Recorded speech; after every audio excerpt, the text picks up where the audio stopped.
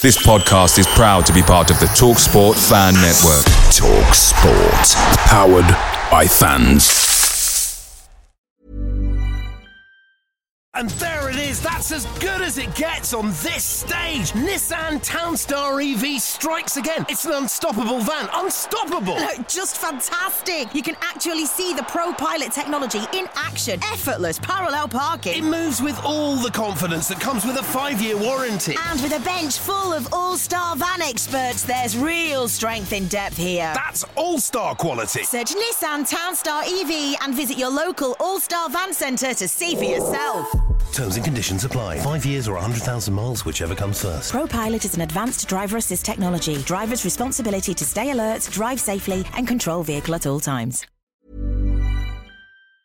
The TalkSport Fan Network is proudly supported by McDelivery, bringing you the food you love. McDelivery brings a top-tier lineup of food right to your door. No matter the result, you'll always be winning with McDelivery. Order now on the McDonald's app and you'll get rewards points delivered too. So that ordering today means some tasty rewards for tomorrow. Only via app at participating restaurants. 18 plus. Rewards registration required. Points only on menu items. Delivery fee and terms apply. See mcdonalds.com.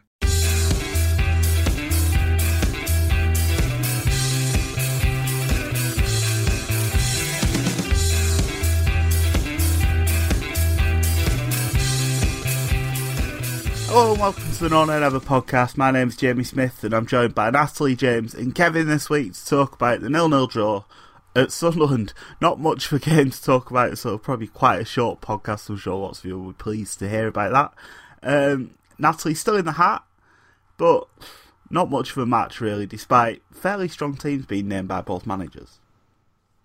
Yeah, I don't think you can accuse either club of not taking the competition seriously. I think both sides made sensible changes in order to rotate their squad and to give some other players a chance, but neither fielded a particularly weak side. And I was quite surprised really to see such a difference in the quality of the game between the league game the week before and this cup tie. It wasn't the result that we wanted. I don't think any of us really wanted an extra game in there. But saying that, I said last week I really wanted a cup run. And if you offered me the option of a draw or a loss, I would have taken a draw. I would have preferred to have won, obviously, and got it done. But I'm delighted to still be in the hat for the fourth round. And I can really see Burnley, if we can get past Sunderland, I really think we're going to have a good chance of having a deep run this year.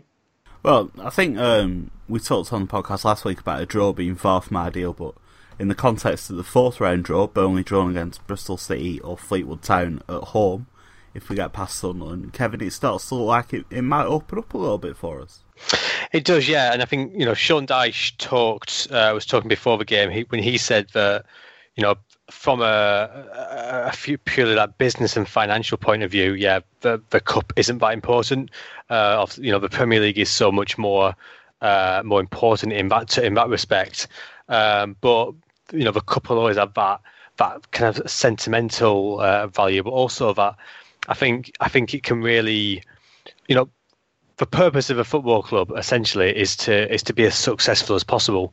Is to entertain the fans and entertaining the fans by being successful at the end of the day. And I want to see clubs taking things like this a bit more seriously. You look at, and you want to go as far as possible. You look at likes of, you see with so many Premier League teams who have got not really that much to play for, really. The likes of, kind of Bournemouth, who are probably not going to get dragged into relegation. We're not going to be fighting up at the top of the league, but yeah, they're changing all their team and getting knocked out. Surely, the cup should be an ideal, competition for a team like Bournemouth, and who should be looking to go on and win it and get some silverware. Surely that's what you want to see as a fan. Surely that's what you want to achieve as footballers. And hopefully, it'd be great to see us at Burnley do the same again. We've been spoiled quite a lot in the last few seasons with great success, but you could say we're Burnley. We're battling down the bottom. We're not one of the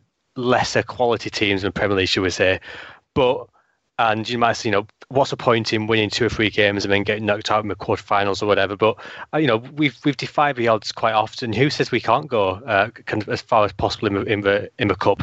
Let's get you can go to Wembley and have a great day out at Wembley. even go on and win it. You might say I'm dreaming, but we're a Premier League team. We've got that quality. We've got quality against Premier League. We have some great wins in the Premier League this season, and why not? I think it's good to see. We made a few changes, and hopefully we can continue to take it semi-serious. There's always going to be some rotation in the cup, but hopefully we can still give it some respect, certainly a lot more than Bournemouth gave it, and get as far as we can. Surely that's what you want to see. Yeah, I mean, Wigan won the cup not that long ago. Obviously, got relegated in the same season. We probably don't want to do that. But there's no reason why a club like Burnley can't go a long way in the competition. James, the game itself, light on chances really. I suspect Sunderland were determined not to get turned over like they were at the Turf. Burnley probably just about edged it though. Yeah, I'd say particularly second half we looked the far better team. I thought we ended the game pretty strongly, and really we had chances there to finish it, and we probably should have come away with sort of a 1-0 win on the day. But obviously it goes to replay now, which is really disappointing because I don't think anyone wants the extra games. We're in a strong position so far this season, but all it'd take is for the fixtures to start getting congested and a few injuries get picked up, and we could find ourselves sort of moving backwards through the table. Well, you mentioned injuries there. That was one of the things that came out of the game at the Stadium Light. Of course, Scott Arfield and Johan Gudmundsson both picking up hamstring injuries. I think they were both hamstring injuries. And that's the danger of naming quite a strong team, isn't it? That arguably the first choice wingers both picked up injuries and might be out for a few weeks now, so you could argue that it should have been a more rotated team. Yeah, I think it puts even more emphasis, obviously, on the the January transfer window now, because I think all coming in, we all thought that winger was probably an area where we'd want a few more reinforcements, so that maybe Arfield could be more of a backup player rather than a regular starter. And now that's even more pressing because Arfield's not available potentially to be a starter. And I think, the problem with the FA Cup these days is that it has sort of lost its magic because putting your efforts into that can be so detrimental to you in the league. I mean, obviously you touched on Wigan winning it and getting relegated in the same season. Obviously, it's only a couple of seasons ago, Villa managed to make it to the final. And, they've not been a good performing side for some time. You look at Portsmouth, who spent so much money to win, the FA Cup, and where are they now? So I think you do have to, maybe just focus on the league when you're in our position. And I think it's really for teams sort of 6th to 10th to be the ones to try and challenge the big boys to win it because they're relatively safe. It will be quite interesting to see if it's as strong a team that we name for the replay one. We'll be favourites, I assume, given our home form. Despite it being quite a poor game, Natalie, positives, a clean sheet, always welcome, especially away from home, and showing that we can get results at teams that are going to be competing with us towards the bottom of the table. We've got a lot of these away games coming up, as we mentioned on the podcast before, and we're going to need to go to places like Sunderland and get results. So to prove that we can do that maybe shifts the mental issue that we seem to have away from home a little bit. Yeah, you would certainly hope so, wouldn't you? It's not a loss. It wasn't, it was a clean sheet. And like you say, there are huge positives to take from that result. I would have liked to have seen us win just for that extra psychological benefit. However, saying that, I don't think there can be much argument as to who dominated that game. And Burnley were clearly on top. And the only reason why we didn't win convincingly is just for some reason we struggled to get the ball in the net. When you watch the highlights, for example, the only highlight it shows of Sunderland's game was the penalty shout on Defoe. So they were, they weren't that good. And even in the Cup with a relatively strong side, they should also be trying to beat Burnley at home just to prove that the game against us at Turf Moor was a blip and that they can beat us. I think the result of that game will swings the psychological advantage in Burnley's favour, not in Sunderland's. We went to Sunderland and didn't lose. And you know, whilst we need to pick up some points away from home, a point is still a decent result. On the flip side, Sunderland got absolutely hammered at Turf Moor and then failed to beat us on a weakened Burnley side, albeit not massively weakened, but they still failed to beat a weakened side at home. So despite it only being a draw, I think it's advantage Burnley, absolutely. Yeah, definitely advantage Burnley. I'm sure we'll talk about the replay more detail on next week's podcast, which will be out before the replay, hopefully, all being well. One of the big positives as well, Kevin, the return of Sir Joseph Barton to the Burnley midfield. I don't think anyone saw it coming when he left the club just 6-7 months ago, but back in the midfield and looking like he's never been away. Yeah, I think we all expected Barton to come in, and yeah, it was good to see him getting some game time. You probably thought that you probably expect that he's probably going to be in the side not when Defoe's in. You'd probably expect they're not going to play together that much this season. That's what I just suspected, particularly with Defoe's fitness problems. You might have thought that Barton might come in for Defoe. You know, he might come in for the last half hour when Defoe inevitably comes off the field. Yeah, but yeah, it's good to see him back in the side. Good to see him giving a good account of himself. I think he had a bit of he showed a bit of passion as well. I think he went over to the fans at the end of the match for chanting his name. He patted his badge or something like that. So it's good to see. I think he's obviously always going to get a bit of a sharp reception, should we say, from the Sunderland fans. But I think he got a good reception from the Burnley fans. And I think it's quite nice. It's a really good opportunity actually for him to come in at that cup game. It's all fallen quite nicely actually when it comes to all that, because the pressure was off, wasn't it? Yeah, absolutely. So he was always going to be kind of. He's had a few friendly games with under 23s. And then he's kind of come in on a friendly games. It's a nice soft introduction back to the team, and yeah, like I say, it takes that pressure off a little bit. So yeah, it's fantastic to see, and hopefully he can play a big part this season. I know that he's been granted an extension to respond to the FA on those charges, which takes it to the middle of February or something. So maybe he can get a couple of games in before he gets a 6-month ban. Yeah. I don't know what to make of the appeal thing, or the hearing, whatever it is. I'd have thought we'd rather have got it underway and all sorted as soon as possible, but I suppose that if Barton needs time to mount a better defence, maybe it's better to put it on the back burner for a little while, but it's not going to make sure that he's not punished. We saw with Andre Gray did the same thing, didn't he, and ended up getting a 4-game ban. James, Kevin mentioned Defoe there. I was quite surprised he was in the team, but completed his first 90 minutes, which is a really important step for a player who we seem to talk about his fitness and injury issues constantly on the podcast. I wish I had like a party popper or something now to set off in front of the mic just to celebrate the momentous occasion.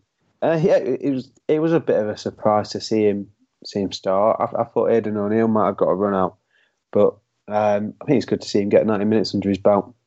I guess there's a decent gap between games with the third round of the FA Cup being on a Saturday, and then you've got the full week. So maybe it was just a way of getting him, more involved in what ended up being a more of a low intensity game than your normal league game. But it also could be that it wasn't intentional, and obviously injuries forced Dyche's hand. So maybe he felt when he was looking at players to rest, it was more key to rest Gray than rest Defoe.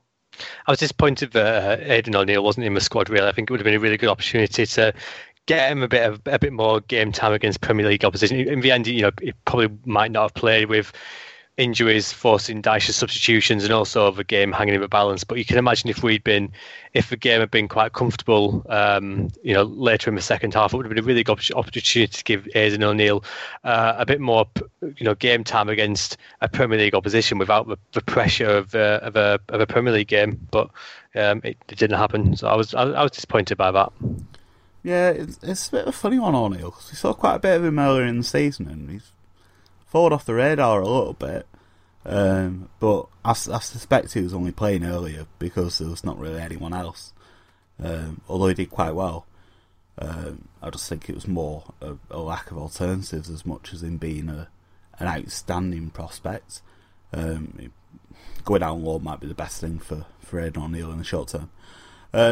Changes at the back, Natalie, despite the clean sheet, Tom Heaton had the day off, Nick Pope didn't have a lot to do, but James Tarkowski seemed to take the opportunity. I was a bit surprised that he played with Keane when everyone seems to think that he's going to be Keane's successor, but did a good job and maybe gives Dash something to think about a little bit, with Benmi having made a couple of mistakes recently despite overall being good this season.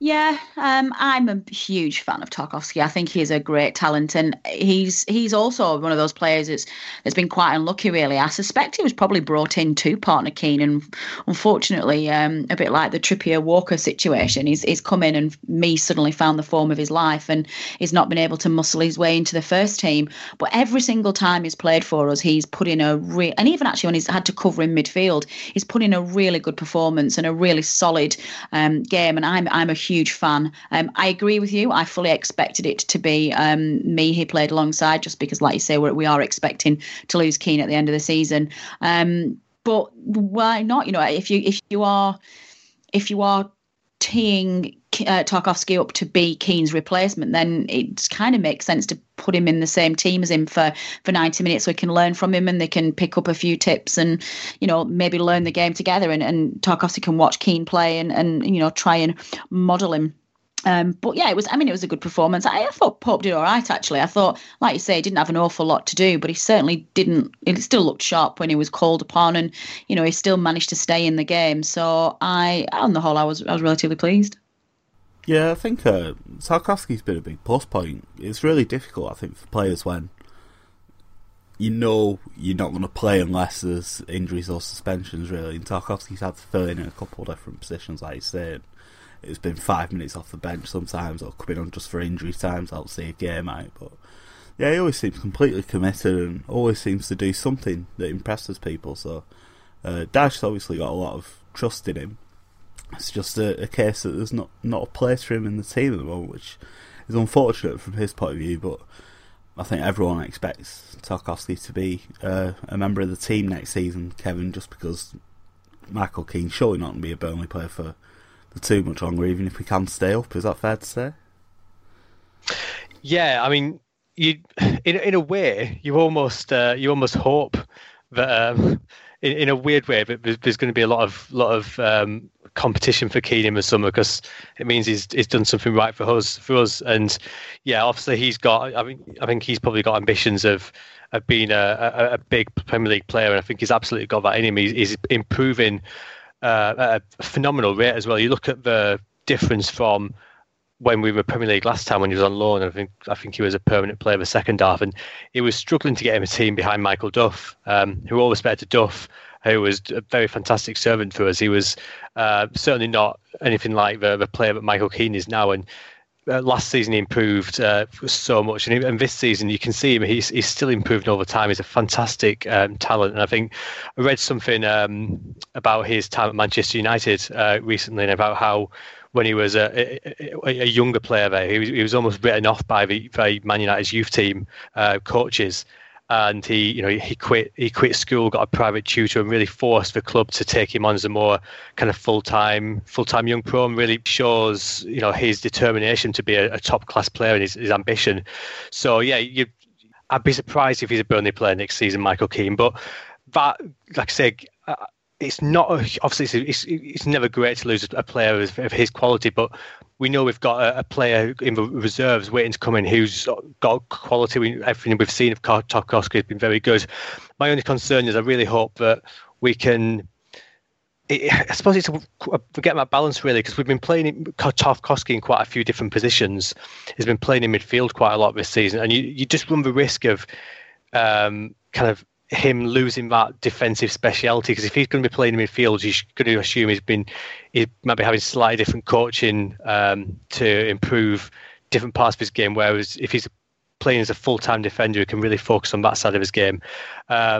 So you've got to get that balance right between giving him that football that he's going to want. If he's just not playing any game time all season, he's going to become unhappy. But I just hope that he doesn't end up being one of those players who ends up playing in so many different positions, but not able to really focus down and be a specialist at one. Yeah, I mean, to be fair, he is a defender. It's just we've used him in other roles. I think it's not one of those things he did a Q&A when someone asked him about playing midfield. He said he basically never done it before.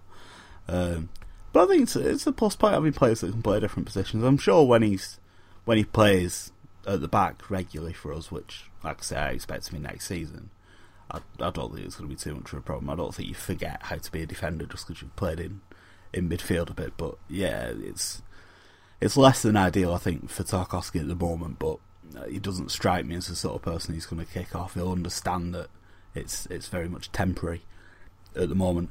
At the other end of the pitch, though, James, another game away from home without a goal for Andre Gray. He hasn't scored yet away from home this season. Sam Vokes didn't have the best game. Ashley Barnes missed a good chance. Is there a sense at the moment that if Gray doesn't score, Burnley don't score, having shared the goals out so well earlier in the season? Well, maybe. I mean, obviously, over the festive period, it was very much the Andre Gray show. And I think that Barnes chance is one that you can look back on. I think, if it had fallen to Gray, you'd definitely expect Gray to take it. And it could be one that maybe knocks Barnes' confidence a little bit as well and could impact him going forward. I thought Vokes, from what I've seen in the game, it was a dire one anyway, but he didn't really seem in the game, to be honest. And the most involved he seemed to get is being offside for the chance that ultimately Cartley would have put away. It's a bit of a weird one because I think Vokes he fits a certain style, doesn't he? And you look at the goals he's scored this season, and a lot of them have been reasonably out of character for him. I think they've not really been Sam Vokes goals. And when he has been on, I don't feel we're aiming for him enough with the crosses. And ultimately his strength is in the air. And I think when he's on the field, I'd like to see us try and exploit that a little bit more. Yeah, I agree. I think it's a bit of a lack of crossing quality in the squad, to be honest. I don't think, apart from maybe Goodmanson and Defoe from set pieces, I don't think we've really got quality deliverers in the squad, and it's probably something that we've lacked since Trippier left, really. Yeah, every now and then you get something decent from Ward and from Lowton, but they've not got the consistency that you have with a player like Trippier, and as a result, there's chances where they put their best crosses in and no one's on the end of it, and then there's times when there's people in perfect position to be on the end of it, and the cross is rank and deep to the other corner flag. Yeah, I think we've probably exhausted as much as we can from Sunderland 0, Burnley 0. We've done well to get 20 minutes or so out of that. But let's move on to the next bit of the podcast, everyone's favourite bit. Over to Natalie for Tweet of the Week.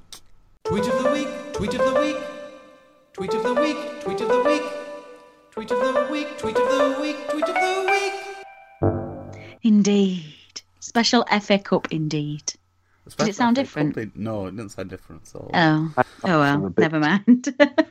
This week's tweet of the week comes from our long-term listener, and we all have a bit of a girl crush on this girl. It's Sarah, whose Twitter handle is Schwitz, and she sent a very tongue-in-cheek tweet, which made me laugh quite a lot and just summed up pretty much how we felt about the Sunderland game. And her tweet was, "At least we didn't lose away." So very much agree with you, Sarah. Well done. That won our tweet of the week. It was only 0-0. At least it was only 0-0. I know. At least we didn't concede one goal. It's getting better. It is getting better. Slowly but surely, it is getting better. Moving on then to talk about the weekend's games. Southampton, the visitors to the Turf. They've been quite up and down this season, James, and they've got problems at the back at the moment with Virgil van Dijk linked with a move away. The captain, Jose Fonte, has put in a transfer request. So it's not really clear who's going to be playing in defence for them. And they've got problems up front as well with Charlie Austin out injured and Jay Rodriguez not really firing. So this has got to be another opportunity for yet another home win. Yeah, I think Southampton have been quite a strange team so far this season. You look at the players they've got, and particularly up front, I think they almost suffer from maybe having too much choice of ways to play. And obviously with Austin being out, who's a classic goal scorer who can sort of, as long as you get the ball around the box and if it falls to him, he's probably going to score. Whereas the players they've got, I think, otherwise, sort of Jay, I think needs a certain style to play too, and others also need a different style. And I think as a result, they kind of don't really bed in and start working together as a team. But I think obviously it's a great opportunity. It's a good time to play them. Our home record is fantastic so far, so hopefully it should be another 3 points, I think. A tricky one in terms of team selection for Dash, this one, Kevin. He's got the extra option with Joey Barton now, and 4-4-2's worked pretty well in recent games. He seems to have gone back to the 4-4-2 and ditched the 4-5-1. A little bit. Barnes and Gray seems a decent combination, but the midfield... Do we have the midfield options for a 4-4-2? What do you think the strongest pair is out of the four that we've got? Marnie, Defoe, Hendrick, and Barton now. Obviously, I'd love to see Defoe playing. I think we've been saying this all season, but we want to see him play more football. Be interested to see what happens there. He's played. He played 90 minutes against Sunderland. Don't know if that's a good thing or a bad thing. It might be showing to Dyche. He might have shown to Dyche that he's improving his fitness. He can do that, and Dyche might be happy with that. He's played well the other week as well. Or it might be that Dyche thinks, okay, he's played about 90 minutes, so I don't want to give him too much football with his fitness or whatever it is. So I'll drop him down again. Or it might just be that we've got doubts over whether Sean Dyche really fancies Defoe in a 4-4-2. So I think that's the big call for Dyche. But really, really interesting to see what he does. I'd love to see Defoe come in, play alongside Hendricks. Hendricks available again now, isn't he? Yeah. I think we're assuming that all four are going to be available, which is useful because we might not have any wingers. Yeah, it's difficult to predict what Sean Dyche is going to do with his formation these days, which I'm still struggling to get to grips with. It just doesn't seem right. But I would expect him to go with a 4-4-2 again. It's been working reasonably well of late, and I can't really see any reason why he'd want to change that unless it's forced or if he wants to fit in three of his star midfielders. So yeah, I think my preference would be to see Defoe play alongside Hendrick, but I wouldn't be at all surprised to see him start on the bench and see Marnie come in alongside him. Yeah, I'm with you. I've got no idea what Dyche is going to do. I mean, I think having such strength now in midfield, which is another bizarre thing to say about Dyche's Burnley, that we've got four very competent central midfielders now. You kind of feel like we should play as many of them as possible, but we know that Andre Gray is not really suited to playing up front on his own, and you can't leave Gray out because he's been scoring so many goals recently. And with the problems out wide as well, Natalie, it does leave Dyche in a bit of a quandary for this one if we're to assume that Arfield and Gudmundsson aren't going to make it. Yeah, it is a real tricky one, isn't it? It's I don't know what he's going to do. Could he go 4-3-3 maybe? Play? I suppose he'd have to. If he hasn't got any wingers, what else is he going to do? Well, we're saying he hasn't got any wingers. He does have George Boyd. I expect George Boyd to be in the team. It's just a case of... he has Michael Kightly. Who? Oh, for God's sake. Who that? Kightly bingo. I think that's an interesting point, though, and I thought for a while... No, he's right. Go on, James. I know what you're going to say. Go ahead. Maybe 4-3-3 could be a good idea. You know, you could play Vokes in the middle and Gray and Barnes just either side of him, and that could bring you a bit of success with Hendrick, Marnie, and Defoe behind him, or Barnes. Yeah. I mean, I've argued for 4-3-3. I've argued for 4-3-3 quite a bit this season.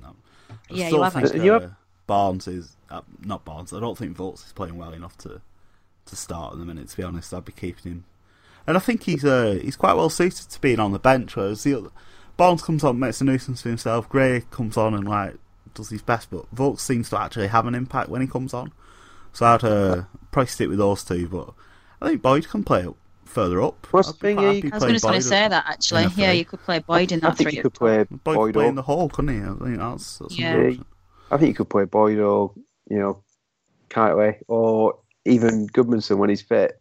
I think in that advanced role, But obviously, I think the reason that Dash doesn't use it is that he likes his players to track back. And yeah, but Boyd can do that. So if we're talking specifically on Saturday's game, that's actually not a bad option to put Boyd in a 3 up top, because that's one thing he can do is track back. Yeah, Boyd can. I'm not sure if the other two could, because it's but then you wouldn't expect them to. It's a lot to ask for a winger to get from basically the edge of their box back to their own box and then back again. Yeah, I mean, if anyone can do it, George Boyd probably can. Boyd can run. Yeah, he can run. I think the point can't really dribble, but or do anything else. I think that the point of playing Boyd further up the pitch would be that he wouldn't have to do all that running, and then we might get more from him creatively. Maybe some goal threat, something in the final third that we just don't really get. He must be the most frustrating player that Birmingham have had in years to watch. Yeah, but Dash must love it because there's more to him than running, but all we ever get really is the running. Every now and then he scores a great goal. Do you know what I think? What could be. Do you know what I think one of the major problems is with George Boyd? Is it that he's not Michael Kiley? No. I've said this before, and I do genuinely think it. Everybody. He's been branded to us as being a striker. He's still on the website as a striker. People get criticised. People criticise him because he's not creating chances. He's not running at defenders, and he's not making a nuisance of himself up front. But his defensive work is actually really, really good. If you watch him in a game when he does track back and he does draw defenders away and he does sort of try and get the ball back in those defensive areas, he actually does a really good job of that. But because that's not perceived. I know, but that you can't. But because it's perceived to be a winger or as a makeshift striker, it's like there's an assumption that he's failed every single game, and it's that half empty, half full analysis. People say he's had a poor game because he spent all of it in defence, whereas actually he's very good at that. Yeah, I get annoyed more with Dash's use of Boyd than Boyd himself. Boyd's just like the lightning rod for my frustration. He's just doing what Dash asked him to, which is charge up and down the wing all day and like help his fullback out. He doesn't say go out and the stats say that he covers the miles. Yeah, exactly. He's doing what the manager wants. In terms of other stuff to look out for from the Southampton game, they are in really poor form actually. They lost the last 3 league games and they failed to beat Norwich away in the FA Cup at the weekend, so they've got to replay it as well, which might come into Claude Puel's thinking when he picks his team, that he's going to have another game in 2 or 3 days, so that's something else to keep in mind. But as we've touched on, Kevin, Southampton at home, they're only a point above us in the table. These are the sorts of games that now we expect to win, really. Yeah, and actually, you're in a weird situation now where we go into all home games really expecting a win, even when the big boys come along, but we're hopeful of getting a good result. We might not have that quite expectation, but we're quite confident. You even look at all the big teams we played, even when we got beat by Arsenal and City, you look at that and think we probably could or maybe should have got more out of those. So yeah, when some of the not outstanding teams come out, like Southampton, the very good teams, on paper you'd say they're a better team than us, but when you're playing at Turf Moor, you absolutely expect to win. That's not to say we'd be massively disappointed with a draw. It'd still be a good result against a good team. But yeah, I think every fan going into Turf Moor, in the home end at least, is going to be going in there expecting a win, and that's what we'll be going for. Yeah, I mean, looking at the fixtures we've got coming up, I think it's important to keep this home form momentum going for a little while, because we've got that horrible run of away games coming up in the spring, and after Leicester come at the end of the month, we've got Chelsea and Spurs at home, so 2 games where we might not be expected to get anything, despite being really strong at home. So we talked about Middlesbrough and Sunderland being must-win games. I'm not going to say Southampton and Leicester are, but we need to be getting points on the board like these, because we are going to have a difficult run in the spring. Before we move on and do predictions then, and our brand new spanking shiny predictions league that we're going to launch on this week's podcast after we forgot to do it last time. We do only have a few days left on our Kickstarter, and because I talk about it every week, I'm going to ask Kevin to fill you in, please, about the Kickstarter. Why should people pledge? What's up for grabs? tell us what it's all about.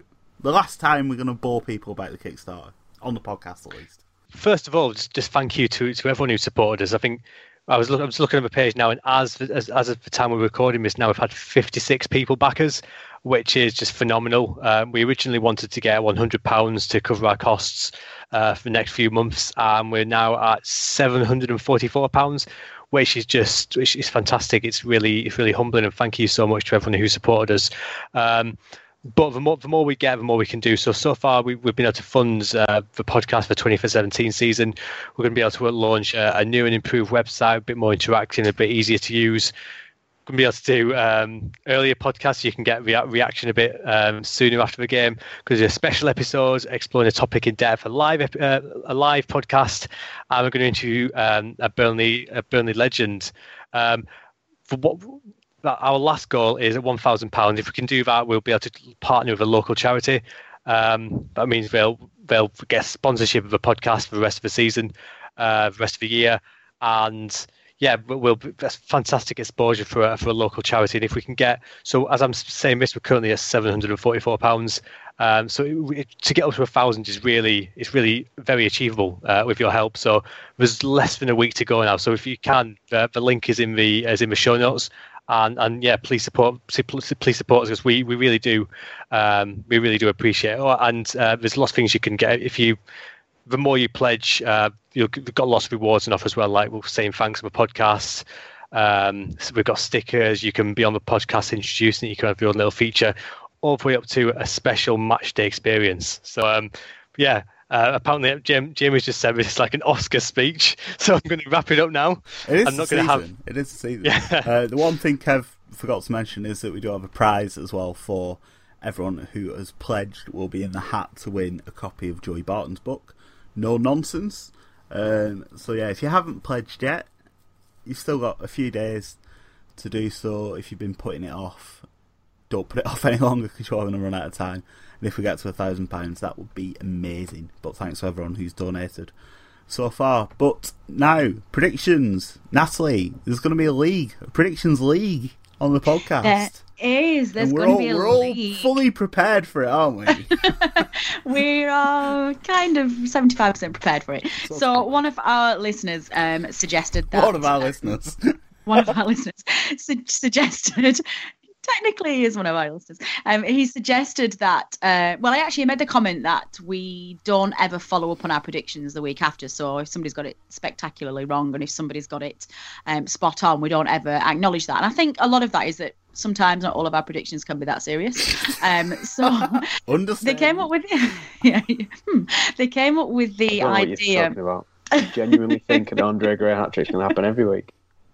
You genuinely believe it as well, Bird, don't you? Like 50p on it. I know. So the feature that was suggested to us was a little mini league where each week we would reflect on the predictions from last week, and the scoring is very simple. For every panel member who makes a prediction, if you get the result right, you score 1 point. But if you get the score right as well, you get 3 points. And at the end of the season, we will have a winner. So this is something that Kevin's going to be taking forward now. This is going to be his new feature on the podcast. We had a little review of the predictions in the first half of the season. I think I'd got 6 games in and nobody had got a point yet, so I don't think it works that way. Saying that, my sudden reverse psychology, absolutely killing it, and I was miles ahead of you all. So I think we're going to wipe the slate clean, and we're going to start from this week. These are our first week of our predictions. Can I have a jingle? Because you've got your tweet of the week jingle. I want one. If any of our listeners out there can create Kevin a little jingle for his Predictions League, we would be very grateful, and we'll give you a good shout out. Please do send that in if you'd like to. The email address is podcast@knownandnever.net. As always, you can tweet us at knownandnever.net as well. But we will end the show on predictions. James, we'll start with you. Burnley v Southampton at Turf Moor. And there's a lot at stake now, so take it seriously.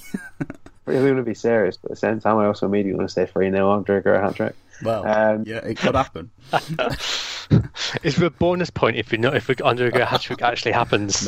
No bonus points. What's the point scoring again? Sorry. 1 point for the result, 3 points for the correct score.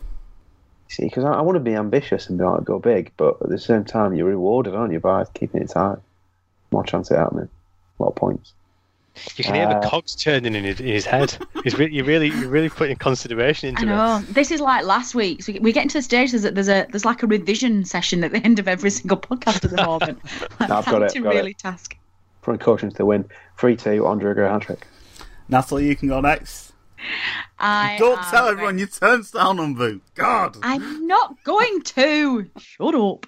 No, but I am going to maintain my positive outlook at home. So I am going to go to my new revised turnstile, which is working very well for us at home.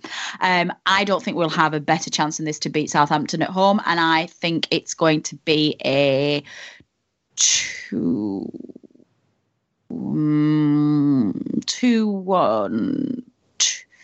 2-1 win to Burnley. 3-2-1. Oh, 3-1, 2-1. 2-1. 2-1. Kevin, you're next. Well, I'm supposed to be writing these predictions down, and I have no idea what Natalie. Natalie just predicted pretty much every possible score. I think she settled on 2-1 Burnley, but I can't remember what Jen said. 3-2. Jen said 3-2. It's like when Tweet of the Week used to have a 20 tweet shortlist. Oh, for God. The glory days. Okay, my prediction 1-0, done. Boom. Oh, damn. I was going to say 1-0. Well, in that case... Well, we're going to be joint topmen, Jamie. Well, no, because I'm going to change my mind and say 1-1. Nah. Negativity's Jamie Smith on the No Name Never podcast. So, yeah, fingers crossed Burnley don't win, so I can win the predictions league. That'd be good. You're opening up a can of worms there, Jamie. I'm so excited to see your tweets after this goes out. One thing we haven't decided with this particular new feature, maybe our listeners want to get involved in this, is that whilst there's obviously going to be bragging rights for whoever wins the league, we should consider a forfeit for whoever comes last. Well, so you sprung that suggestions. I didn't say that in this. advance in case somebody boycotted the feature. It's out there now. Really, so forfeit should be have to listen to Natalie sing on the podcast again. Hey. It could be everyone's forfeit. Edit that out. That never happened. No. £1,000 on the Kickstarter. Natalie Bromley's greatest hits to everyone. Yeah. Don't we want people to pledge? They'll be asking for refunds. But yes, so listeners, if you have any ideas for forfeits for the panel member who comes last in the league at the end of the season, keep it clean, please, but send them in. Blimey. I think we've got to leave it there before this Please gets leave it there. out of control. But yeah, feel free to email us any feedback, questions, comments, etc., or apparently suggestions for forfeits for the Predictions League. Jingles. Jingles. Don't forget well. jingles. Yeah, so please get in touch. As always, we love hearing from listeners. Email address is podcast@nonamenever.net. You can also tweet us at nonamenevernet. As I've said a couple of times already, the Kickstarter does only have a few days to go. Thanks to everyone who's donated so far. Pledges start at £3. We are trying to get to £1,000 in the next few days. So if you are thinking about pledging, get a move on. Thanks also to Rick, who provides our artwork, FA Cup themed artwork this week. Thanks to Adam, who's going to edit the podcast. Thanks to Natalie, Kevin and James for joining me on this week's podcast. I've been Jamie Smith, and we'll be back next week. Goodbye. A forfeit? What the fuck? You dropped that one on us. Hello, Kevin. Are you talking on mute again? Unmute before you talk. Why have I done that twice in one day? What's wrong with me? Just really imagine you chatting away to yourself, like making such great points. This is going so well. insightful. Really insightful. Great point, Kev. I do this at work all the time as well. I'll be having meetings at work, and then someone, I realize, why is no one listening to me? Why is no one? I mean, I realise I'm muted. So I just think everyone just thinks you spend all day asleep. Clearly now. Away days are great, but there's nothing quite like playing at home. The same goes for McDonald's. Maximise your home ground advantage with McDelivery. Order now on the McDonald's app. At participating restaurants, 18 plus serving times, delivery fee and terms apply. See mcdonalds.com. And there it is, that's as good as it gets on this stage. Nissan Townstar EV strikes again. It's an unstoppable van, unstoppable. Just fantastic. You can actually see the ProPilot technology in action. Effortless parallel parking. It moves with all the confidence that comes with a 5-year warranty. And with a bench full of all-star van experts, there's real strength in depth here. That's all-star quality. Search Nissan Townstar EV and visit your local all-star van centre to see for yourself. Terms and conditions apply. 5 years or 100,000 miles, whichever comes first. ProPilot is an advanced driver assist technology. Driver's responsibility to stay alert, drive safely, and control vehicle at all times. This podcast is proud to be part of the TalkSport Fan Network. TalkSport. Powered by fans.